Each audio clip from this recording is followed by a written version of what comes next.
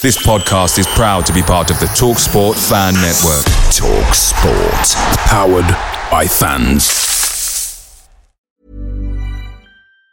Planning for your next trip? Elevate your travel style with Quince. Quince has all the jet-setting essentials you'll want for your next getaway, like European linen, premium luggage options, buttery soft Italian leather bags, and so much more. And it's all priced at 50 to 80% less than similar brands. Plus, Quince only works with factories that use safe and ethical manufacturing practices. Pack your bags with high-quality essentials you'll be wearing for vacations to come with Quince. Go to quince.com/trip for free shipping and 365-day returns. The TalkSport Fan Network is proudly supported by McDelivery, bringing you the food you love. McDelivery brings a top-tier lineup of food right to your door. No matter the result, you'll always be winning with McDelivery. So, the only thing left to say is, you win? Order now on the McDonald's app, and you can also get rewards points delivered too, so that ordering today means some tasty rewards for tomorrow. Only via other participating restaurants, 18 plus rewards registration required, points only on menu items, delivery fee and time supply. See mcdonalds.com.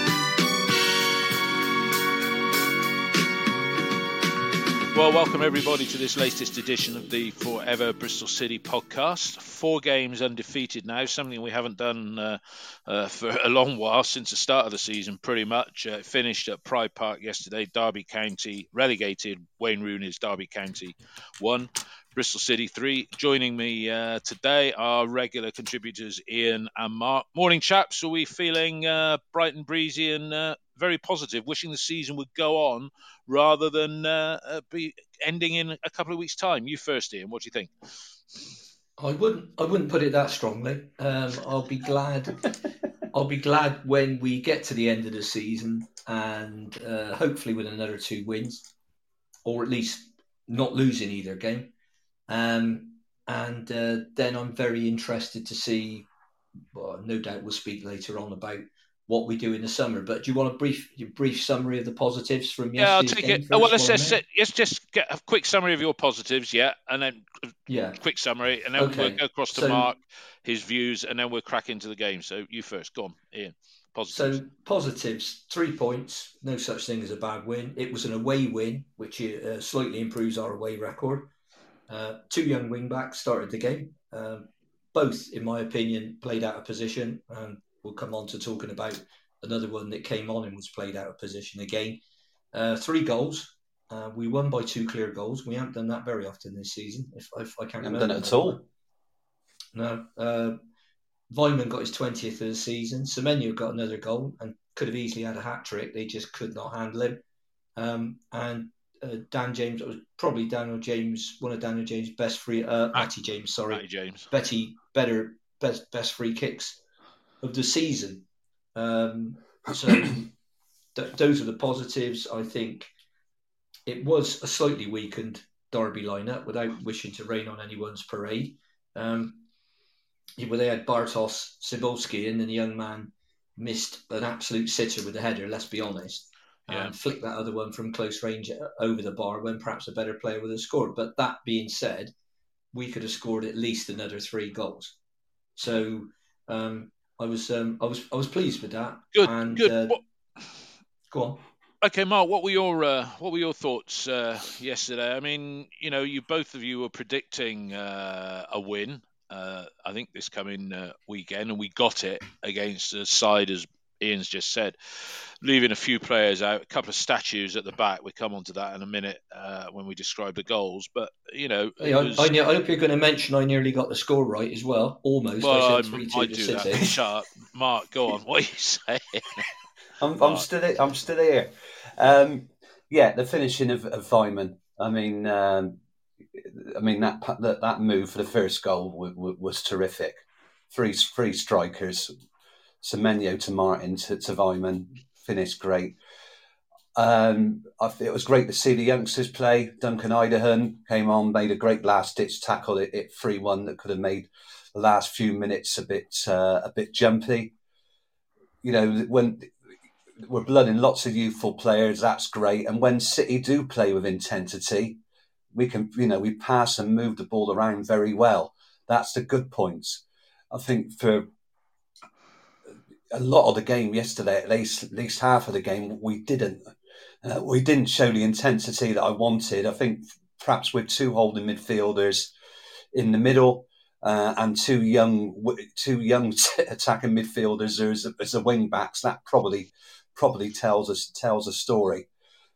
But once City had switched to a back four at the end, they looked more solid and really always looked like they could go up a gear. 18 shots on goal is great, but let's see. I want to see in the next two. I want to see in the next two games as City play. Have more possession in games. I think we only had about 34% possession yesterday. Yeah. So that's what I want to see as try and dominate possession. At least hold on to the ball, look comfortable in possession, rather than just sit in this low block, even against vastly inexperienced teams like Derby, because they had a lot of players out, and including Tom Lawrence, of course, who got himself sent off against QPR on Monday. So it was a game we were always going to win. We made it a little bit hard for ourselves in the second half, and Nigel Pearson said that. But a win's a win, and we're going to be playing Hull Saturday. That'll be a good game. They won 3 out of their last 4, so it won't be easy. But and our last chance to get back-to-back wins. Our last chance to get back-to-back wins, and probably leapfrogging Hull is the best we can hope for, because the other sides we can get a max 58 points. The other sides, their goal difference is vastly superior to us, and us to lose both games. That's it. All right, let's get into the action. Joe Williams started. He seemed as though he played longer maybe than would have been ideal. I think he was on for about 80 minutes. But Ian, that first goal coming on 9 minutes, as just described, Semenyo to Martin to Weimann, goal number 20. He's answered 100% of his critics by having the season of his life, and it was a classy finish, wasn't it? Yeah, it was a great goal. That is exactly how you would want that front three to play, and that's exactly how they can play when they're absolutely on blob. I still think we need, and we'll come on to this with signings, we need if you want, younger, taller, faster version of Chris Martin, because he shouldn't be expected to play every single game, but it needs to be a better player. If you had another player like Semenyo, you could play the ball in behind more and he can stretch defences even more. Yeah. But yeah, I mean, it was an absolutely excellent goal. and a great finish, and it got the game off on the right foot. But one of the reasons for that is we played slightly higher up the pitch. Yeah. The first half against Sheffield United, we hardly got out of our own penalty area. Yeah.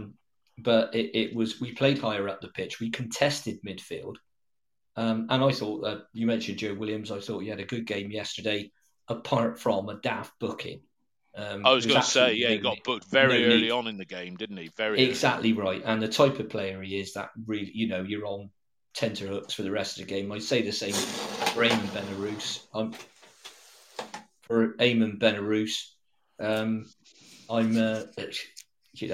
I'll give him. He was up against a very difficult opponent who caused us a lot of problems in the second half, particularly at Ashton Gate. Yeah, if we're looking for a right wing back, he'll do, but I don't think we can afford him. I thought I'd give him. I mean, he pulled the lad's shirt, which as well as ankle tapped him a bit, which is once again a silly booking very early in the game. But I'll let him off a bit for the simple reason that he's not a left wing back. But I thought that considered, I thought he had a good game, and I thought he had a particularly good game defensively, because let's remember he's a left-sided midfield player, central midfield player. That's his best position, or he can play as a 10, as can a number of our players. Yeah. All right, Mark. The goal Ian's just given us, and we talked about it at the top of the pod. Yeah, it was classic strike. But Scott, broke his nose. He says, as Nigel Pearson told us after the game, that was a very subtle whack in the face. Did you see it like that? Yeah, well, it was on 18 minutes, across from Main Benarous from the left-hand side. And Scott's at the back post, and Louis Watson, their forward, flings out an arm and catches him in the face. So he goes down on the ground, and of course we see Alex Scott go down a lot. Normally, outside the area to win free kicks, but not like that. And that blood was pouring from his nose. VAR in the Premier League may have said that was a contentious penalty. But he had to go off, and we didn't learn until later that, of course, it was a concussion substitution because we got quite confused when Derby made 2 double substitutions, and the commentators wondering what the hell was going on. So the guy was poleaxed for a minute, and blood pouring from his face. He was definitely caught by the hand or the upper arm of Louis Watson defending at the back post. And that could be a penalty. I think we've only got 1 penalty all season. We're going to get one in the last 2 games. Who knows? It would be nice. The odds have got to be long, haven't they? Yeah, no, it'd be nice if we could get a penalty kick. And Joe Williams, just before our second goal, he showed the power that he's known for, bursting past about 3 players, releasing Sam Bell, putting a cross that went behind for a corner. But then I'll let you do it first, your views first. On our second goal, I'll stick with you, Mark. 37 minutes. Stearman, one of the, should we say, more senior members of the side, Semenyo just left him standing there, didn't he? Dwelled on the ball too long, and a left foot shot across the goalkeeper. Yeah, placed rather than power. 7th goal of the season for him. We said a couple of weeks ago that, if he grabs a few goals, 2 or 3 between when he came back after injury and the end of the season, finishing like that, the assists that he's done as well, particularly the one against Stoke last week. It was a good finish, and he's going to be capturing the attention of the scouts, isn't he, Mark? And I'll ask you the same question, Ian. Yeah, no question. It's funny because before that, when Curtis Davis had played that back pass past Allsop, which was quite funny because Allsop came out of his goal on a few times. I was saying it was Kirsty Allsop, and he kept going on vacation. But he just passed the ball past Allsop. And he rolled, and then he managed to do Ederson flick the ball off the line as Semenyo was coming in. But then Semenyo challenged Stearman, who was particularly slow, and got done for a foul when it was probably not a foul. Did the same thing 8 minutes later. He was too slow at trying to take the ball upfield. A great turnover by Semenyo. But it was the crispness of the shot. He just hit that ball so well, left to right. And if he'd have missed it, I think Chris Martin would have been a bit upset because he was open at the back post. He could easily have rolled it across, but Semenyo wanted to score, and it was a great goal. Yeah, he's going to get suitors. I think the bids will be coming in the summer for him and Weimann. 20 goal striker. I mean, it stands out like a sore thumb. I mean, Ian, what are your... When we got to the playoffs in 2008, our top goal scorer was at 9. Was it 8 or 9? Darren Byfield. Yeah, Darren Byfield. Yeah. Yeah, God, he's a good lad actually, Byfield, if I recall correctly, but not a prolific goal scorer. Ian, that was a classy strike, and we had said a few weeks ago if Semenyo comes back and does stuff, so he's done a couple of assists, and now he's got a cracking goal. I mean, do you think he's our most saleable asset now? No, I think Weimann's the most saleable asset based purely on form in this season, and appearance record as well. That's another thing that you've got to look. Well, we don't appear to look at it when we sign somebody, but it's something you've got to look at. How many games is this guy going to play in a season? And with Weimann, you've got the added versatility that he can play anywhere in the front 3, and he can play that number 10 position behind 2 strikers that he's been very successfully playing. I think that's actually, there is an argument to say that's his best position over being a second striker. As someone's pointed out, we had players missing. Yes, we've had players missing virtually all season, haven't we? So we had no Callas, no Baker, no De Silva. No De Silva. A couple of missing ones that didn't get asked about and didn't get explained. Campering, not there again, not even on the bench, which seems a bit odd. Yeah. Now, whether it could be a case of Pearson saying, well, look, Cam, I know exactly what you can do. I want to give some of these other lads, I want to see what they can do. It could be a simple explanation as that. It could be that Pearson's having a funny 5 minutes with him. He certainly doesn't want to keep Viner. I think that's absolutely clear to a blind man. Semenyo, sellable asset, yes, but he's effectively under contract until 2024. But somebody's got to look at him, and let's say he grabs. Let's say Hull at home next week. He grabs a brace against Hull and an assist against Huddersfield. Then his run into the season, you rightly say, which we were alluding to last week, vis-a-vis somebody coming in for Vyman with a cheeky bid. Semenyo's going to be there. No, we don't, Dave. We don't need to take a cheeky bid for any of the players, apart possibly from Masengo, there seems to be. The newspapers in front of us reporting that there's interest with him. So we don't need to take what you call a cheeky bid for any of them, because we're not that we're skinned, but we're not that skinned. Well, so that'd be interesting. It will be interesting. Mark, if someone comes in for Semenyo and offers us something like 20 million quid, he's going to be gone, right? But he is under contract, so someone's not going to be able to come in and pinch him for 5 or 6. No, but somebody might come in. That's 20 million. That's taking it to extreme. Somebody might come in and say 10 million, and then we put in a 25% sell-on clause, or if it's a Premier club, extra money after many appearances. It's this pricing thing. We'll talk about that more later. But that's not a cheeky bid. No, and that's wrong. I probably used the wrong term there, saying a cheeky bid. It is a bid, right? And 20 million. Forest came in and offered $1.5 million, 2 million quid for it. That was cheeky. That was last summer, wasn't it? I think Tomo's made a good point here, which we touched on last week, and we'll touch on again today, because he said, "Be interested to hear what we think regarding the starting 11 yesterday, assuming they all remain at the club," which is another one of the topics we discussed. Because Nigel Pearson said this week there ain't going to be many changes. Would we be happy with that lineup for the first game next season? Well, on the assumption that maybe Callas, Baker, and De Silva are back. So we'll talk again about predicted lineup. Mark, after we went 2 goals up, we did have a period, in fact it went on for a bit really, where we let them back into the game.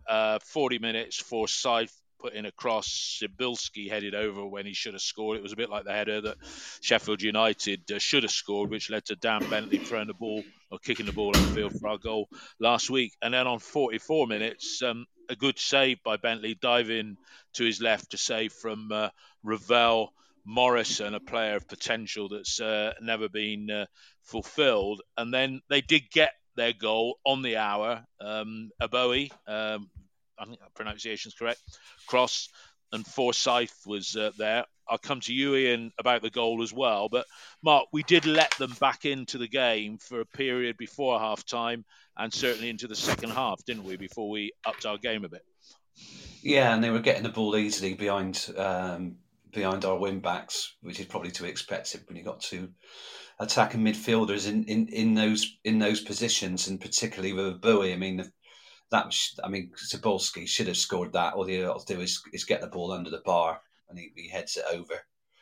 But the goal was a Bowie again from the right, crossed it with his left foot, and Forsyth beat Sam Bell. Of course, Sam Bell had come on for Alex Scott, was later to be substituted, ran in.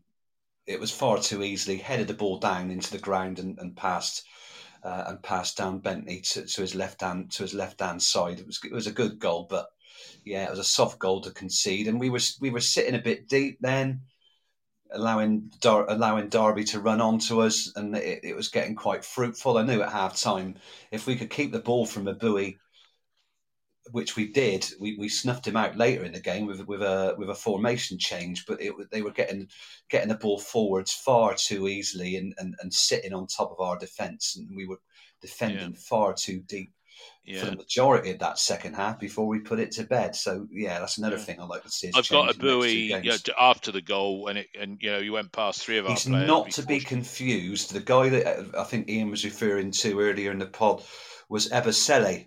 Fausti Eversele, I think, who played at Ashton Gate, who also played on the right. This is a different player. Yeah. But All right. Well, they had a couple of useful. They had a couple of useful players there. Ian, let me ask you about the goal. Sam Bell subbed, and I'll ask you about that as well. But the goal, not a great one, really, was it? Because he did a touch of the Zach Viners where the bloke he totally lost the man he was meant to be marking, didn't he, Sam? Yeah, but I blame the manager.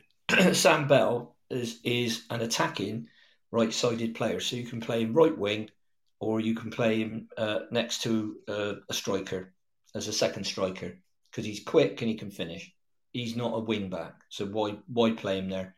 And this is what you get when you're throwing people under the bus and you're leaving fullbacks out the squad.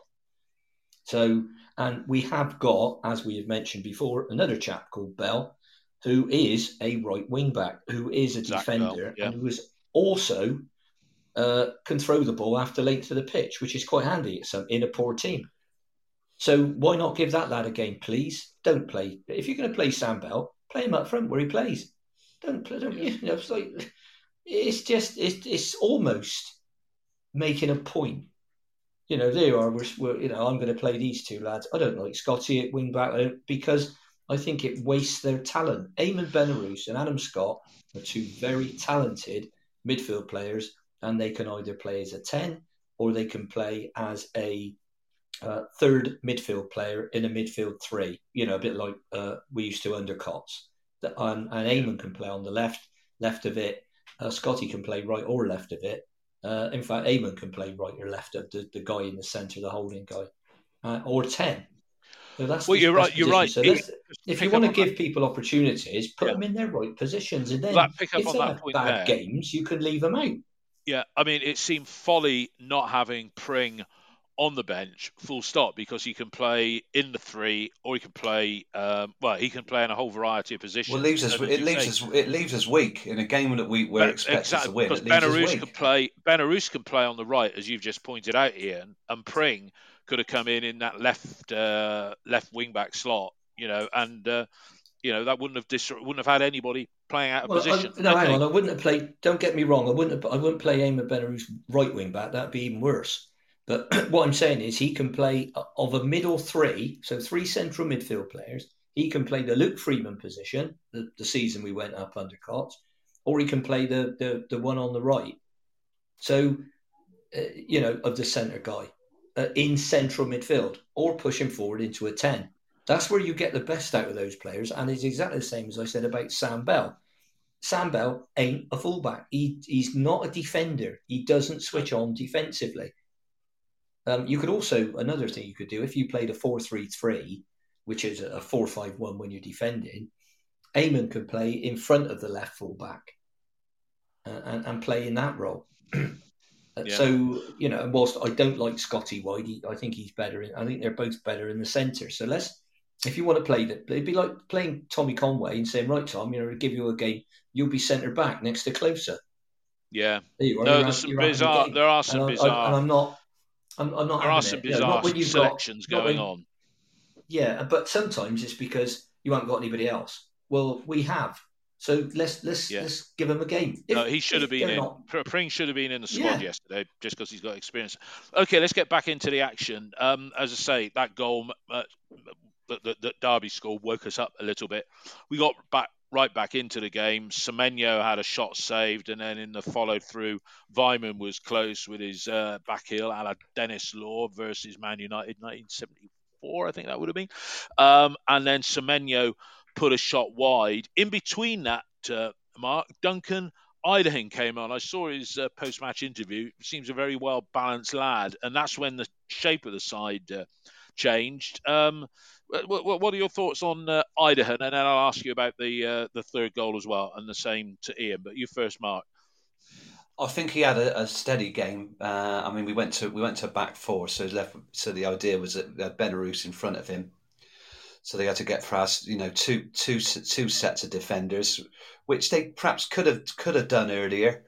But I think it helped both the team, and it would have helped Duncan. But he's naturally a centre back, 6'2", played league football with Grimsby, 19 years of age. tall, rangy player.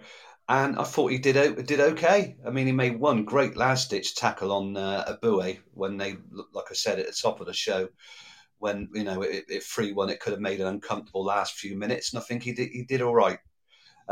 He was told by Pearson to go on there and defend, and he did exactly that when we were defending deep. So it'd be nice to see him. And the nice goal, to see him and the next goal, season Mark, in his position. the point clinching goal on 78. Hanoa came on and burst of energy, saw him fouled. Ian's already said a well-struck free kick from Matty James, and there was a right footer, wasn't it? Swung, curling in, and there was Closer doing an Aidan Flint, really, wasn't it? Yeah, Tiny Tim, God blesses everyone. Yeah, I've got to say that. It was slightly behind him, so it was a great header. Curled the ball. I think he it was a free kick like that from the other side where Andy King scored up at Middlesbrough as well. But this one, he rose above the defence, and it's something we want to see. He got the likes of Robbie Cundy, Atkinson, and him, who are over 6 foot tall. So we want to see a few more like that. But he headed it right out of Allsop's reach into the top corner. Lovely finish, and that was game over. Yeah, it was. Ian, Idahan coming on. Looks another good prospect coming from what is it, National League with Grimsby. So your thoughts on Idahan, and then the goal as well. We've been missing that power in the air from a defender. I've watched a few under-23 games this year, and he's always impressed me. He's strong.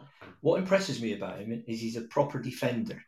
A lot of modern defenders are great coming the other way. So they're great going forward, but what they're not good at is defending. And another thing, he has not got the Bristol City poor defensive gene. And what I mean by that is he doesn't ball watch. If you look at, I'll give you a perfect example. The save that Bentley made in the first half against Sheffield United.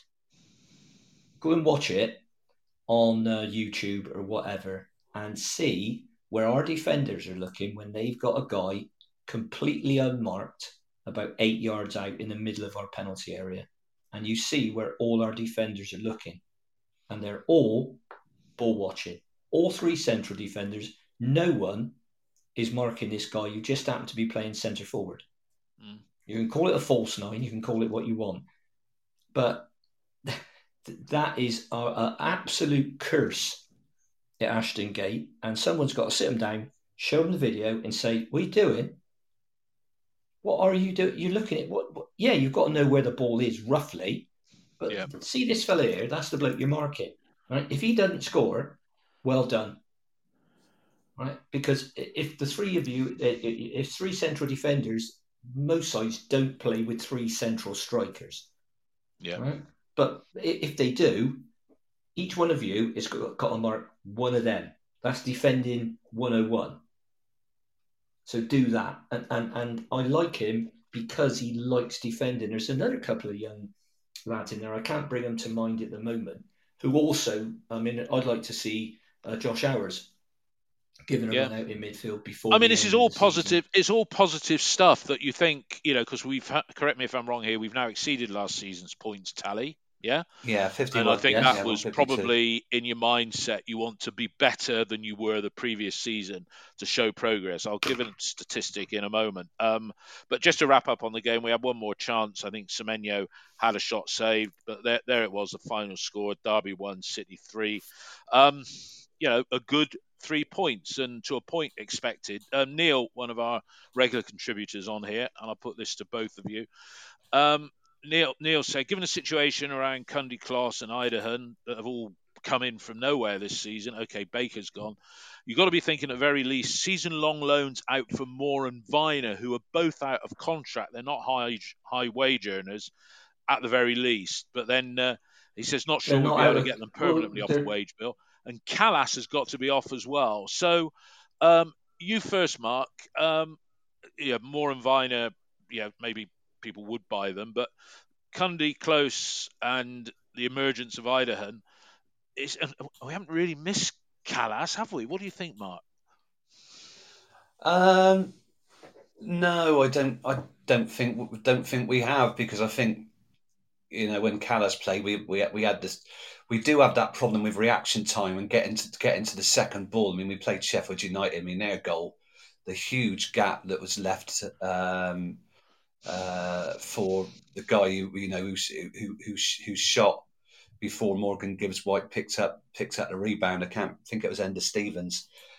We just don't react, against Barnsley from those corners. That second ball, when the ball's there to be cleared or blocked, you see sides they make it, their life's worth just to get in the way of the ball or get that ball out of the area. Just clear the ball, defend, do what you're supposed to do. Don't stare at it.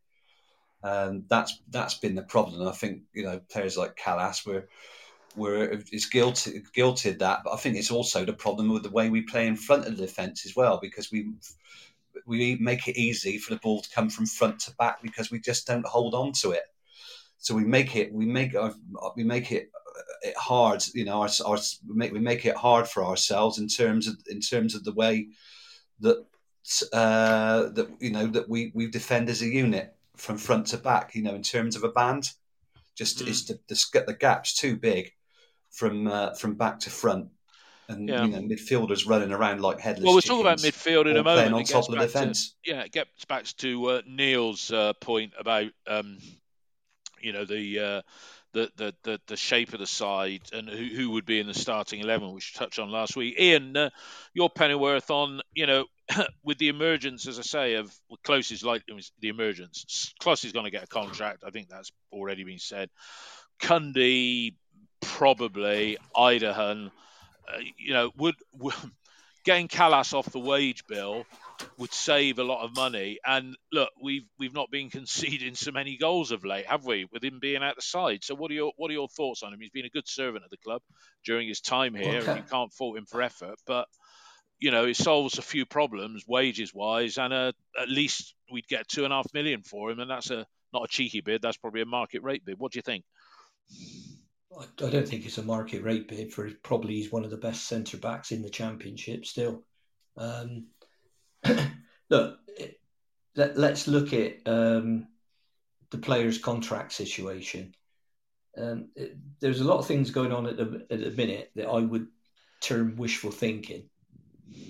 When Pearson said himself, there won't be a lot of changes because he's realised, perhaps at long last, that he's trapped contractually, so he can talk all day about, I'll get rid of them. They won't be it. Well, they will be, because if, as I've said before, if I'm Zach Viner, Taylor Moore, and you come to me and say, well, I want you to leave, I'm going to say, well, okay, then pay off my contract. Yeah. Well, okay, well, I want you to go and move to. I want you to move to I don't know, Peterborough. And they go, well, okay, what's the contract? And how long is it? So if I'm in the last year on contract, Taylor Moore is one of the 23 players.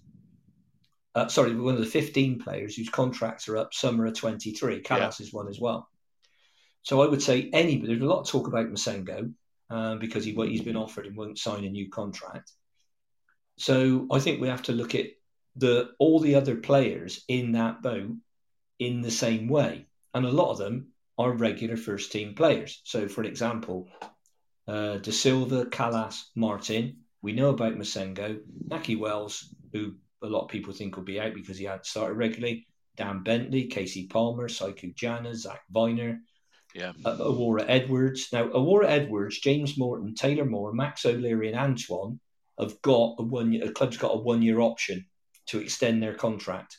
So that effectively takes them to 2024. So we don't have to panic too much about those guys yet. Yeah. Nathan Baker, his contract's up in the summer of 23. We don't know if Nathan's going to go on playing. And Tyreek Backinson, who was awarded a contract by Pearson, then thrown under the bus, or we took his 1-year option, then threw him under the bus. Now, it might be very sensible to do that with Callum O'Dowda, whose contract's up this summer, even if you want to sell him, because at least you get some money for him. And I think, hang on a minute, I think he's a sellable player. Now, we've only got 4 players left that are out of contract this summer. That's Lewis Britton, who we think's going, Robbie Cundy, who I think we should give another contract to. Agreed. Andy King, who should go, and Callum O'Dowda, who I would take up the 1 year option, even if Nigel Pearson wants to sell him because he can't stay fit. So there's a lot of longer term thinking. It's not just about summer 22; it's about summer 23. So let's just. All right. Let me ask you this, Ian. I'll come. I'll do Mark. Let Mark have his say on this. We've talked about players that can't be shifted. All right.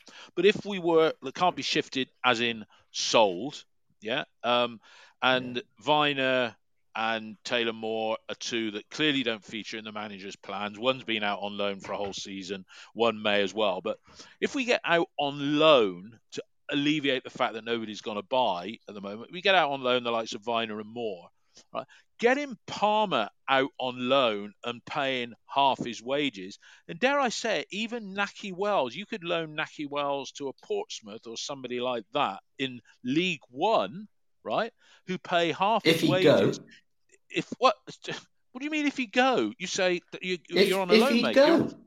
Eh? No, you can. No, Dave, you can't. You've got a strange idea. Especially for somebody that's involved in employment, you can't just say to the player, you're going on loan to them. So, no, I'm not. I'm under contract to play here. I'm not going on loan. I don't want to go to Portsmouth. I don't want to play in League One. That's what Palmer said last season. League One clubs were queuing up for Palmer, and Palmer said, well, I want to play in the Championship. So you can't just, with a transfer... Well, no, but it's like, hang on. No, I got to pick you up on that point, because it's like, if somebody works for me and I say, well, look, actually, I'm going to pay you, but actually want you to go and run that office up in Scotland. Yeah, you're going to get the same money, but that's part of your job. You're helping the club. That's part of your employment that you're doing that. So correct me if I'm wrong, which obviously I am because you've just picked me up on it. But to get rid, we're not going to be able to sell players. All right. And, these players then, Palmer is quite relaxed about sitting on his arse, right, for another 12 months and pulling his 25 grand a week rather than pulling 25 grand a week and making a name for himself, say, playing for Portsmouth or Peterborough. And if you freed up both Palmer, the only way you get, you get them off the wage. You get half their wages off the wage bill. Possibly, but I still think it's wishful thinking because they want to play in the Championship. All right, what do you think? And you're basically then giving Wells to a rival, aren't you? And if if you say to him you're going to go and play for, well, okay, Pearson wouldn't let Wells go to Cardiff for that very reason. But if you said to Nahki Wells, look, go and play, well, not go and play. Again, as you've told me that I'm wrong, that you cannot say to a player, we want you to go and play on loan there, and we're not going to affect, you're not going for less money, you're getting the same money, right? But what's your view on this, Mark? Casey Palmer seems to want to sit on his backside and not play. I don't know if he's featuring for the under-23s, like Nahki Wells is. He's injured. Palmer's injured, is he? Right, apologies. Yeah. But I mean, previously, he not wanting to go to League One. Does he want to resurrect his career? Because by not playing, it's counterproductive. He'll have to take a huge wage cut to go to another club, and we got to get somebody to buy him contractually. He doesn't have to go anywhere, and if he doesn't want to, he can reject all advances and just stay with Bristol City to his contract's up. There's nothing, employment and all. There's nothing. Him or any other player, if they don't want to leave, they don't have to. I think Wells is more astute than that. Wells in the Championship could go to a Cardiff or a Birmingham or a Reading or somewhere like that, but they've got the same money problems as we have. He's going to at least half his wages. The fact that he hasn't played this season is against him, and his age is against him as well. So, but somebody like Casey Palmer, he's going to be seen as a luxury player at any club. I mean, we were one of a long line of clubs, Huddersfield and Blackburn and so on, where he'd been on loan and he'd never really played consistently. We overplayed, unfortunately, for a player with lots of promise who's never delivered that at this level, which is a real shame for the club and the player. You see, we can't cut our losses because it's a deflated market. We're going to have to take a huge hit on him. I mean, he can only be worth 100,000, a couple of 100,000. We paid what for 4 or 5 million for him. Let's get back to talking about Palmer. Talking about Palmer, if you're his agent, it's an awful situation, isn't it, for club and player? I mean, Mark Smalls just said Nahki Wells could go to MLS. That's a possibility. I think that's a really good shout. What are they paying out for players then? I don't know, but he could MLS go teams. to MLS on loan, which is something that he'd like to do. And if they paid half his wages, because I don't think they pay. I think they pay all his wages, Dave. In the MLS, I think that's a really. What are the top wages in the MLS then? How much are they paying? You'd be looking. I mean, the big clubs like Beckham's club and the clubs at the top, they've got a lot of good South American players and whatever. You probably highest paid players 30-40 grand a week. I'm guessing. So he might more. Go. He might go for something. Perhaps some of our listeners can correct us on that. But Mark, what was Beckham earning over there? I don't know what the wages are like out in the States. Can't imagine they're huge. Yeah, Mark, Casey Palmer. Right, if you're sat there, look, Casey Palmer. He's not really kicked a ball in anger this season. Right, he's on 25. No. Let's say he's on 25 grand a week. Right, he's going to go from 25 grand a week, and when he's out of contract, what's he going to get at another club? Who's going to pay for it? What's his wage going to go down to? 6, he's not. If he's going to be playing at League One, he's not going to get. I mean, 5-6 grand. I mean, all right. So realistically, then, playing? If you're Casey Palmer, your bargaining chip, if you're Nigel Pearson, when it comes to Casey Palmer, is say, look, Casey, you don't fit in with my plans. When you finish your contract here, you're going to go from 25 grand a week to 5 grand a week elsewhere. Right? We would like you to go on loan to. Let's assume they don't get promoted. Sheffield Wednesday. Up through the playoffs, something like that. We'd like you to go there on loan. We'll honour your contract. And if he goes down to League One for a season, and let's say he scored double figures in goals, he's increasing his chances, because he's still at a relatively young age. Palmer's increasing his chances of getting a 3-year contract next summer, right? At probably double what he would get if he just sat here for another year on his arse because he doesn't want to go and play for a lower division club. Do you agree with that? What is he? 24? 25, Casey Palmer? 24. Yeah. If he wants to further, you see the logic in that, don't you? That's if he wants to further his career, he's going to have to go backwards to go forwards. Correct. I mean, he could have another 10, 12 years in the game, but he's got to get his priorities right. We can't be inside his head. And he's on good money now. But if he wants a lengthy career, he's going to have to go down to go back up, and he's going to have to prove he's got the right mentality to any manager. I mean, football's an incestuous business, and managers talk to each other, and coaches talk to each other. And if they think they got a player with a bad attitude, I mean, look at Lee Tomlin. The market was different then, but at least he had, the ability. And the CV to say to clubs, take me on, even though they knew he was disruptive, had weight issues, and so on. At least he could say, look, I've scored goals and I've got lots of contributions, and that takes you so far. That's not the same with Casey Palmer. If he wants to further his career, he's going to have to go backwards, I'm afraid. But that's up to the player and the club to sort that out. It's a difficult one. Yeah, Neil's just pointed out on here, Neil Sutton, average wage in MLS is 300 grand a year, a massive drop for Wales. There you go. Only the marquee. I thought it would, because the crowds aren't that big. The crowds aren't that huge, are they? And Neil said you don't see Wales as a marquee signing over which. There are 81 players in the league making at least $1 million a year. That was as of 2021. Right. So you're right. The average wage is about $6 grand a week. I just worked out. So that's a quarter of what he's getting at the moment, allegedly. Then. Yeah, but hang on, he might be one of the guys that gets $1 million a year. So $1 million a year in to be sniffed at. What's that? 700. All right, it depends. You look at him alongside those players, and I'm sure you haven't got a list. I certainly have. Look alongside those players that are in the top 81 players that are earning that $1 million. I think what we'll do. And I think they're better players. We'll do an Adam Nash style deal where we give the player away, free transfer, and then the signing club has to pick up his wages, and then they can amortise that over 3 years, 4 years of a contract. Do you get my point as well, though, Ian, about Do you get my point, Ian, about Palmer? That, okay, you can't tell him to go somewhere, but if you're negotiating with somebody, you sort of say, look at it this way, yeah? And Palmer, it is in his interests to play football next season, to put himself in the shop window, because he's not going to get a look in here, is he? Well, no, but if it depends how much, if you can say, well, look, it's going to be the same money, we'll pay you half, they'll pay you half. I can't see a League One club playing even half what he's on. I've got to be honest, but there again, I could be wrong. Possibly one of the bigger League One clubs, if they're still down there, Sunderland. Look at the clubs you've got going down. Look at the clubs in League One at the moment. Sheffield Wednesday, Derby will be there. Sunderland could be there. Portsmouth, Ipswich. There's some. Ipswich might be stupid enough to buy him. Well done, Mark Ashton.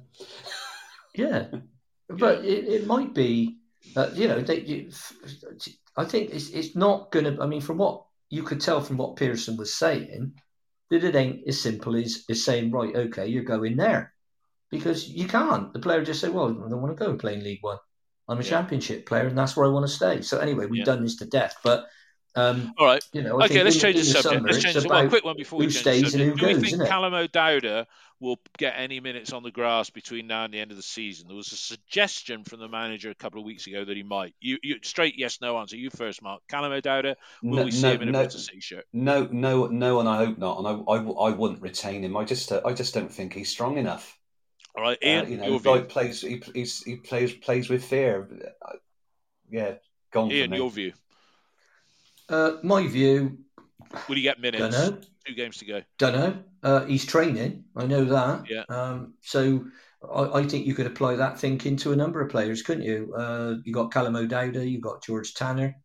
I was going to ask about George Tanner next, because he travelled. Well, George has been playing. He's been playing for the under-23s, so I would expect to see him before the end of the season if Callum's fit.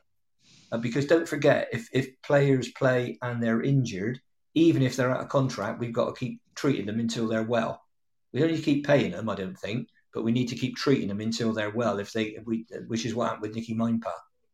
So there is a slight risk in playing them. So if Callum plays and has a relapse and he's going to be out for 3 or 4 months, then we've got to cover all that treatment. So all these things have got to be taken into account. So we basically, because he's got China to see Andy King Callum, Andy King it's best playing. keeping him off the grass then, really, isn't it? Yeah, and don't touch him in training because I guess, it depends. Like I said earlier on, I would activate the 1-year option, even if you're going to sell him, because at least then you get some money, not no money.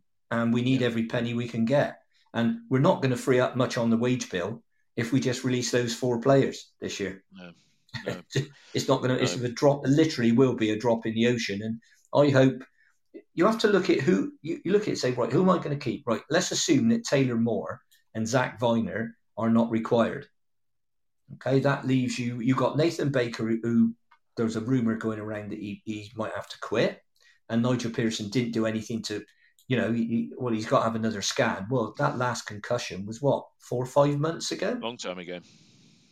So all right, I hear what you said. Ian, sorry, I hear what you said there about Viner. How many centre-backs have we got? But they've been replaced. If those got? Two never put a shirt on again, right, they have technically been replaced already by Cundy and Closer and Idahan. Yeah, and you could almost say, if he gets given a chance, Zach Bell, who is a conventional right back, and George Tanner. But we'll come on to the safer side in a moment for next season. Guys, first, you, Mark. Nigel said he's always there giving individual praise for Chris Martin. He gave that again yesterday. And somebody put on the forum, he's one of those unselfish centre forwards that he's never going to get you a hatful of goals like Andy Weimann has done. But he likened him to John Stead, that is, good, honest, championship pro. Would you agree with that view? Yeah, I think he's got one of the highest number of appearances, isn't he, in the championship? He hasn't got the pace when you play him into channels, But yeah, he is unselfish, and he's contributed some good goals this season. I just feel sorry for the guy when we're lumping it up to him, and it's when he's got big centre backs banging into him. When he'd be better, we're much better playing the ball on the floor. And you can see what he can do when the ball's played to his feet. Yesterday, releasing, he can play those quick passes and playing players like Weimann who have got the pace. So definitely wanting me next season. Well, he is. That's He's a signed a given. contract. That's a given. But yeah, he's run himself into the ground because we haven't got a like for like player with that strength who can play up front. The only player was Louis Britton, who's been nowhere near the side this season after his But he's somebody that, on like for like, it's in our gift to have kept him there. Ian, Chris Martin, good pro, and likened to John Stead, who's left us quite a few years ago now. But they're at the same mould, really, aren't they? They're going to score you goals. They're not going to be prolific, but they're good enough at this level. And he's 32 in August. Yeah, but what do you think? Yeah, I mean, I had no problem with him getting another year on the basis that we bring in another centre forward. Because just don't forget, when you start saying, well, Nahki Wells is going to go and we're releasing Lewis Britton, you've got to bring somebody in. And I think saying that Duncan Iden's going to come in and play regularly is a bit of a stretch. I mean, I think he's a good defender. I'd like to see him start some games and then see what he's like against better opposition. So yeah, and I would like to see him played in position, please. I'd like to. He's a centre back, so let's play him there, not left back. So yeah, does Pearson? I think first thing it comes back to what I was saying. We've got to decide when we talk about players coming in, players going out. First of all, Pearson's got to tell the board what he wants to do. How do you want to play? Formation, tactics. What type of team we're going to be? Do that, then you can decide. Well, okay then. For example, we were linked with a winger last week. It's not true, but is that French guy? Is that French guy Bombay, wasn't it, or something like that? Yeah. I think. Well, why would we want a winger? Because we don't play with wingers. So, like Nigel, I'm Steve Lansdowne. Nigel, do you want to play with wingers? Really? No. Right. Okay. So we don't need to sign any wingers then. So we put a line through these. You've got to say, right, who do you want? And I think we need, assuming that only Masengo goes, we need 4 players to make that side a lot better. Okay, but I'm talking about that's only Masengo going. Yeah. So if you lose three centre backs, if you want to call Viner a centre back for the sake of argument, you lose Viner, Moore, and Baker, and Baker. That's 3 of your centre backs gone out of 6. So then you probably need an experience. I don't mean old. I mean an experience. Well, hang on, you've got if you give them contracts, you've got Cundy, Close, Atkinson, Callas, assume he doesn't go, and Idahan. So you've got 5. Well, and what are we I just said Idahan's a stretch. If you're playing a 3, I think you need 6 based on our experience. You need 6 players that can play there, because someone's going to be injured, suspended, aren't they? They're going to miss games. So I think, this season, look at the number of players we've had. Now, okay, it doesn't help. You can't say, well, I'm short of centre backs. If you pack Taylor Moore out on loan, and you can't complain about being short in midfield if you pack Backinson out on loan. But Taylor Moore and Backinson are back in the building June. Yeah. This June, 2 months' time, they're back in the building. Hello, boss. Right? Knowing clearly that they're not in his plans. But they still want to play football, those lads. So they'd be happy to go out on loan again. That's the key thing. Well, once again, apparently Ipswich are considering buying Backinson, but it depends on. It's like everything; it depends on the deal. There's 3 constituents, aren't there? There's the 2 clubs and the player, and the player's agent as well. For that, as far as I know, Backinson and Moore are single blokes. And they'll have the ability to say, well, okay, I'll go and live in Ipswich, or okay, I'll go and live in Scotland or wherever. Yeah. Taylor Moore might want to go back to France. Yeah. Who knows? Taylor Moore's been out of the Hearts side though, hasn't he? I don't think he hasn't been playing. I think he did play in the local derby last. I think he played in the local derby last week with the semi-final. I think it was that they won. But on their forum, they think he's an accident waiting to happen. Mark, look, let's get back to this shape of the side. And we changed the shape to 4-4-2 late on. So what was the 4, Mark, that finished the game across the back?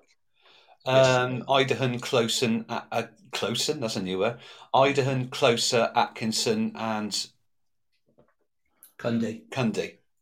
Right. I think that with yeah, it is a real conundrum, isn't it? Four centre backs playing in the back four, effectively. Yeah, because that's what we did under Lee Johnson. Let me ask you the question, Mark. How do you accommodate? Because he's being shown that what a good all-round footballer is Alex Scott.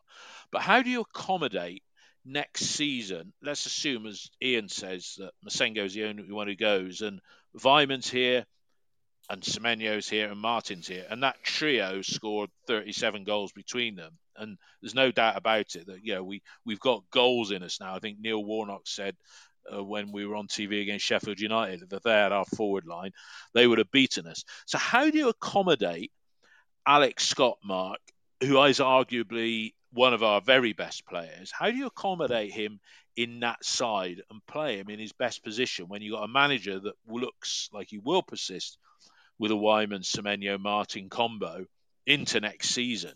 Yeah. How do you fit Alex Scott in there? And then the broader question is, and we all know we're going to get a right back or a right wing back. And then the broader thing of we've got Williams' fitness and James' legs are going. All right. So you can't say Scott comes in for either of those because he's a very different player. So how do you accommodate Scott in the lineup that we seem to adopt? Well, he's got to play in a midfield three for me, either in a flat three in a 3-5-2, or behind the strikers in a 3-4-1-2. I mean, I think he played at the start of the season. Start of the season, we were actually playing 4-2-3-1 with Masengo and James is the holding two, and he fitted in there. I think that's it. That midfield position, he can pass the ball well and he can score goals. He's got to be able to running past, beating players on the ground. I think he's got to improve his game, maybe bulk up a little bit. But I think he's capable of making things happen. He's not like a Semenyo who can play with his back to goal and just drift past players. He hasn't got that type of strength, but he's got a good eye for a pass. He's got some pace and he can hit the ball. So I think his best position is centrally, but that means you need two good players alongside him. And we either haven't kept him fit in the case of Joe Williams or Matty James just haven't playing consistently to say at the moment, with any assurance that. So that's what I'm saying. So it's midfield. It's midfield. You need better midfield. We're just not capable of holding on to the ball. We give it away. But who do you leave out then out of the trio to accommodate him there? Right? Who do you leave out of the front trio to accommodate him? Well, you could push. You don't have to pay with a big centre forward. And Chris Martin's only like 5'10", 5'11". He's not as big as some people. And you could play him and Semenyo or another in an advanced position, and then you can accommodate. You can accommodate Alex Scott. You're saying Martin is one who is the right way. And obviously we can change. It's we can change the shape of the side during a game, but straight question. I'll come to Ian on it next. Straight question. Does Alex Scott, is he one of the first names on a team sheet next season? When he's shown his versatility this season, he scored a couple of useful goals. He's a midfielder. Is he in your starting 11 without question on July the 30th? Mark? Me? Yes. Yeah. Yes. All right. Okay. Ian, I'll ask you the same question. Yeah. Is Scott in your starting 11 next season? And if so, how do you accommodate him? Well, I agree with Mark in the sense that he plays in a middle three or he plays as a 10. If you're talking about accommodating a player, never like to talk about accommodating a player. He's one of your best players. He's recognised as a I don't think player, he is. So I'm saying start playing. Hang on. Oh, hang on. Let me just answer the question. Alex Scott isn't one of our best players, right? I think he's a very promising young player, but you have to say over a season, has he had the same effect as Andy Weimann? No. Is he as good a player as Thomas Callas? No. Has he had the same effect as Dan Bentley? No. Right? So on form, Is he as good as Antoine Semenyo? No. So he's not an absolute. Well, he's a first name on the team sheet, and we'll build a team around him. But I don't think he's had a fair chance of playing in his best position, which is that number 10 that's role. what I mean. Now, Ian. I think he's got fantastic. Yeah, he's got fantastic potential, Alex. Right, I'll say that. I'm glad we've got him under contract. But once again, same as any player at our club, if a really high bid comes in, I won't call it a silly bid. If a really high bid comes in, then he would go. They have City at the position they're in. They have to do it. So we can't kid ourselves. So it could be. And it won't be a lot of money either. I mean, look at Carvalho at Fulham. That's only 4 million, isn't it? Mark, yeah, but he's out of contract, Mark. That's why it's only 4 million. Right. They don't have to give him anything. They could have said to Fulham, right, get stuffed. We don't want him. But they've done a deal, so they get him. And because they know on the open market, he's worth a lot more than that. And the player wants to go there. Alex Scott's under contract to 2025. Yeah. Right. So there is no same as Semenyo until 2024. So there's no blind rush and panic to have to sell them, and we want to keep them. But can they get him cheaper because he's 18? No, or because does that he's not under make contract. Any difference now? It doesn't make any difference because he's under contract. If he weren't under contract, yeah, sure it does. And he's a homegrown. He classes as a homegrown player, even though we know he's from the Channel Islands. Guernsey. Yeah. So what we need, look, if I'm saying I wouldn't, I think the only players you can honestly say are, assuming the squad's the same as we've got now, let's do that just for fun. At the start in July, when the season starts, I don't think he's a shoo-in, and he's certainly not a shoo-in at right wing back. Definitely not. Oh God, no. But I think he's very promising. I think he's a terrific talent. I think he's been battered a bit this season. I've got to be honest. I think he's played too many games for his own good. And I think we need to see more of him in the final third in our attack. So you could push Weimann forward and drop Martin and play a more fluid game. Bearing in mind that you with 3 games a week you have to rest players and whatever and play him as a 10. You could play him as a 10 sometimes. You could play Eamon as a 10. If you play 3 in midfield, Masengo's gone. You could play Scott, Williams, and James. James as more or less your holding player, and then you've got Williams and Scott running on and trying to cause a little bit of mayhem. So there's lots of ways. There's lots of ways you can do it, but you've first of all, Pearson's got to decide how he wants to play. But you said there, both of you have said, that the player that sort of makes way is Chris Martin, and Chris Martin is the player that seems to get more consistent individual praise than a lot of other players. I mean, Pearson is good at praising players and subtly throwing others under the bus. But you've both said, and you've also said about players can't play. Chris Martin's the only player that hasn't been rested when, he might have missed games through injury, but he's never rested. And you could argue that, he'll probably start both games between the remain for this season. All right, just to wrap up, guys, I was just looking at the statistics over the last 14 games, and it's won 5, drawn 3, lost 6. That's 1 point. That's 18 points. It's about 1.3 points a game. Extrapolate that over a season, that's 60 points, which is sort of like you took the average of our 4 years under Johnson. It's probably a couple of points light of that, but it's in that sort of 14th, 13th, 12th in the league. Mark, you first. Have we turned the corner? It's unbeaten run of 4 games. It would be great if it could go on, because I think if they're unbeaten between the end of the season, that could stick an extra 1,000 of the defectors on season tickets, bring them back in the fold. But have we turned the corner to some extent now, looking at the last 14 games, third of a season, as near as damn it? Yes, because we managed to stem the goals and look more competitive. But of course, we're at the end of the season, and the sides, there's going to be departures over the season. We might lose some of our better players. We got to start all over again. So it's a bit too little, too late. I think we wanted to see an upturn in form in January, February, because we flirted. We've never looked like we're going to get relegated because of the points deductions, but saying that we turned the corner, I think it's too much of a big statement. We've struggled because of inconsistency and injuries, and that's got to change. And there's got to be more hunger and desire from the players who are on the pitch. And like Ian said, we've got to settle with a style of play in the formation that we're comfortable with. Because although we're playing 3-4-1-2, we're not playing it comfortably at all, because we're playing players out of position, out of necessity. Or through poor form. That's got to change if we want to make an impact next season and build again. But the problem is, based on our league form, I think it makes it difficult to shift season tickets, and with the cost of living crisis, makes it doubly difficult. Yeah, we're going to lose 2,000, 3,000, 4,000 season ticket holders. Let's not beat about the bush. 13,000 is going to drop right down. That's going to cost the club as well.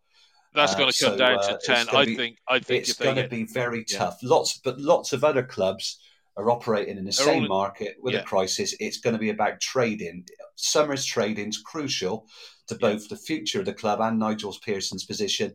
I think the first 10 games next season will be crucial about whether he stays or goes, because he's here for the foreseeable. That's interesting.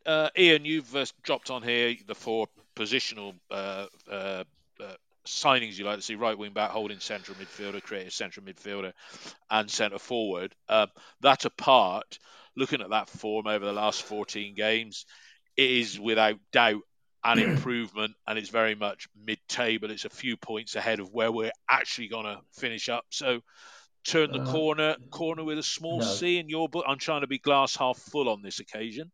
Yeah, look, the way I look at it, our performance this season is better than last.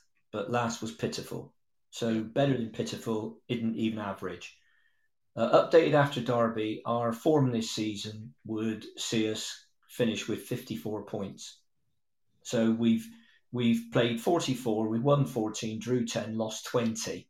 We've got 52 points and a minus 18 goal difference. So our win rate's 32%, our points rate's 39%.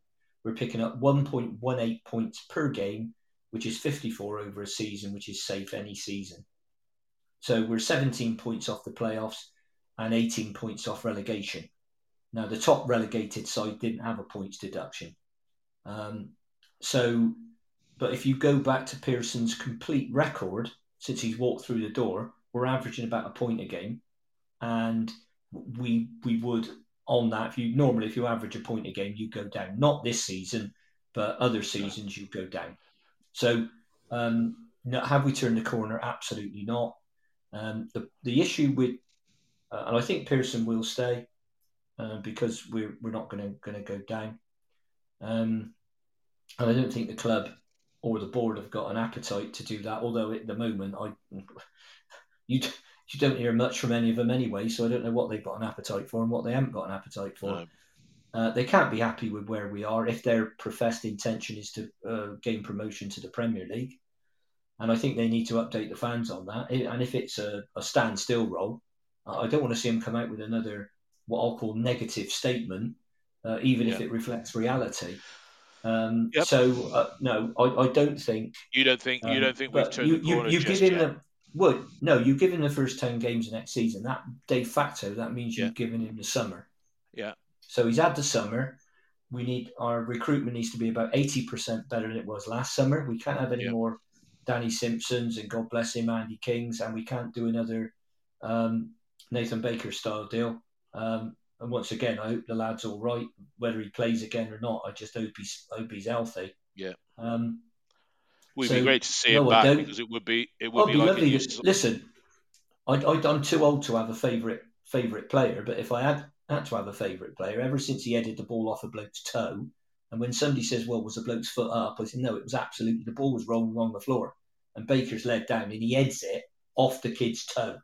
So ever since that point, I thought, I really like him. I wouldn't do it myself. I got to be honest, but I really like him. Well, if Nathan did come back and he can stay fit, I mean, he's probably, if he's not already, he's nudging 30. You know, it would be like having a new signing. But it's going to be an interesting summer and a short summer as well. The fixtures are out on, I think, June the 20th, and the kickoff's July the 30th. That's about a week earlier than normal, so they'll probably be back in training, I would think, before the 1st of July this season, maybe only by a week. But it's an interesting summer to look forward to. Anybody watch the boxing last night? I saw the punch. Yeah, it was a bit of a hammer blow, wasn't it, Mark? Yeah. Yeah, I didn't watch it, but I saw that. I mean, it sounds like the guy's going to retire. I think better retire when you're at the top and you've got your faculties with boxing. Got all your faculties there. Did you see it? Yeah, exactly. Did you see the knockout? Yeah, I mean, I always thought Fury would win anyway. I mean, if anything, Fury over the years, I think he's been a very underrated fighter. And I think I'm right in saying he's unbeaten. 32 wins and 1 draw, isn't it? Because he can take the great thing with Fury is, I mean, he's a huge man, but the great thing with Fury is he can take a punch. And as well as dish it out, because he's been on his backside when he fought Wilder. He was on his backside, wasn't he? But he's got up and knocked the kid's head off. So I always thought he'd win. And he said he's getting out of the top. Reckons he's got about 150 million quid, and he's going to go and buy a big yacht and lie on it. So God bless Fair him. enough. Fair play. Good luck. There's a few oligarchs yachts that are probably going on the market at the moment. So they get one cheap. You probably buy one of them for 10 million now. Yeah. In a depressed market. There we go. Guys, time to go and do what we have to do. Are we going to make a prediction for next week? On a Sunday morning? Well, I'm all right. I'll go first. I'll say finish the season with a home win, and it would be nice if Jeff Twentyman got, not Richard Gould, but got Lansdowne, probably Steve Lansdowne, to give an end of season assessment either before the home game or maybe Huddersfield. Doesn't Steve Lansdowne used to stand there and have a speech, didn't he? He usually stand. Yeah. I hope we don't do a lap of honour next week at home for the last home game, but I feel we probably will. I'm going for 2-1. I'm going for a win. Mark, you're going 2-1 next Saturday. I think we might get a draw at Huddersfield because I think they'll rest a few players ahead of the playoffs because they'll be certainly third or fourth. Next week, Hull, get a win. Keep it going. Keep it going. I wouldn't be surprised if it was a draw. Because if you said Hull are in really good form, because we don't know what kind of team he's going to play. And like Mark, I wouldn't be surprised if we picked up an away win at Huddersfield, and then our away form wouldn't look as dreadful, because over the last 16 games, don't like to end on a sour note, over the last 16 games, we've picked up 11 points out of 48. But we seem to have addressed that to an extent with wins at Blackburn, wins at Stoke, and a win yesterday. So I wouldn't be surprised if it was that way round. I wouldn't be surprised if we drew or lost to Hull. And then if we got another 4 points. If we finish the season with 4 more points, that would extend the unbeaten run to 6, and it would give everybody a much. That'd be our best run of the season if we do that. Absolutely. Our best run's 5. Guys, thanks for your contribution. Thanks to everybody who's listened today with your comments coming in, and we'll be back after the whole game, probably Saturday, Sunday morning, this sort of time, but we'll let you know that. But everybody, thanks for listening, and guys, thanks for your contributions as always. Cheerio. All the best. Bye now. Thank you. All the best. Cheers. Rain may glisten, but still I listen for hours and hours. I'm just a kid again, doing what I did again, singing a song. When the red robin starts bobbing along.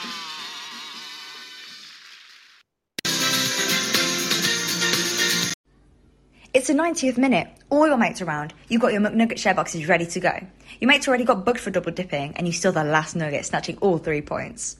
Perfect. Order McDelivery now on the McDonald's app. You in? At participating restaurants, 18 plus serving times, delivery fee, and times apply. See mcdonalds.com.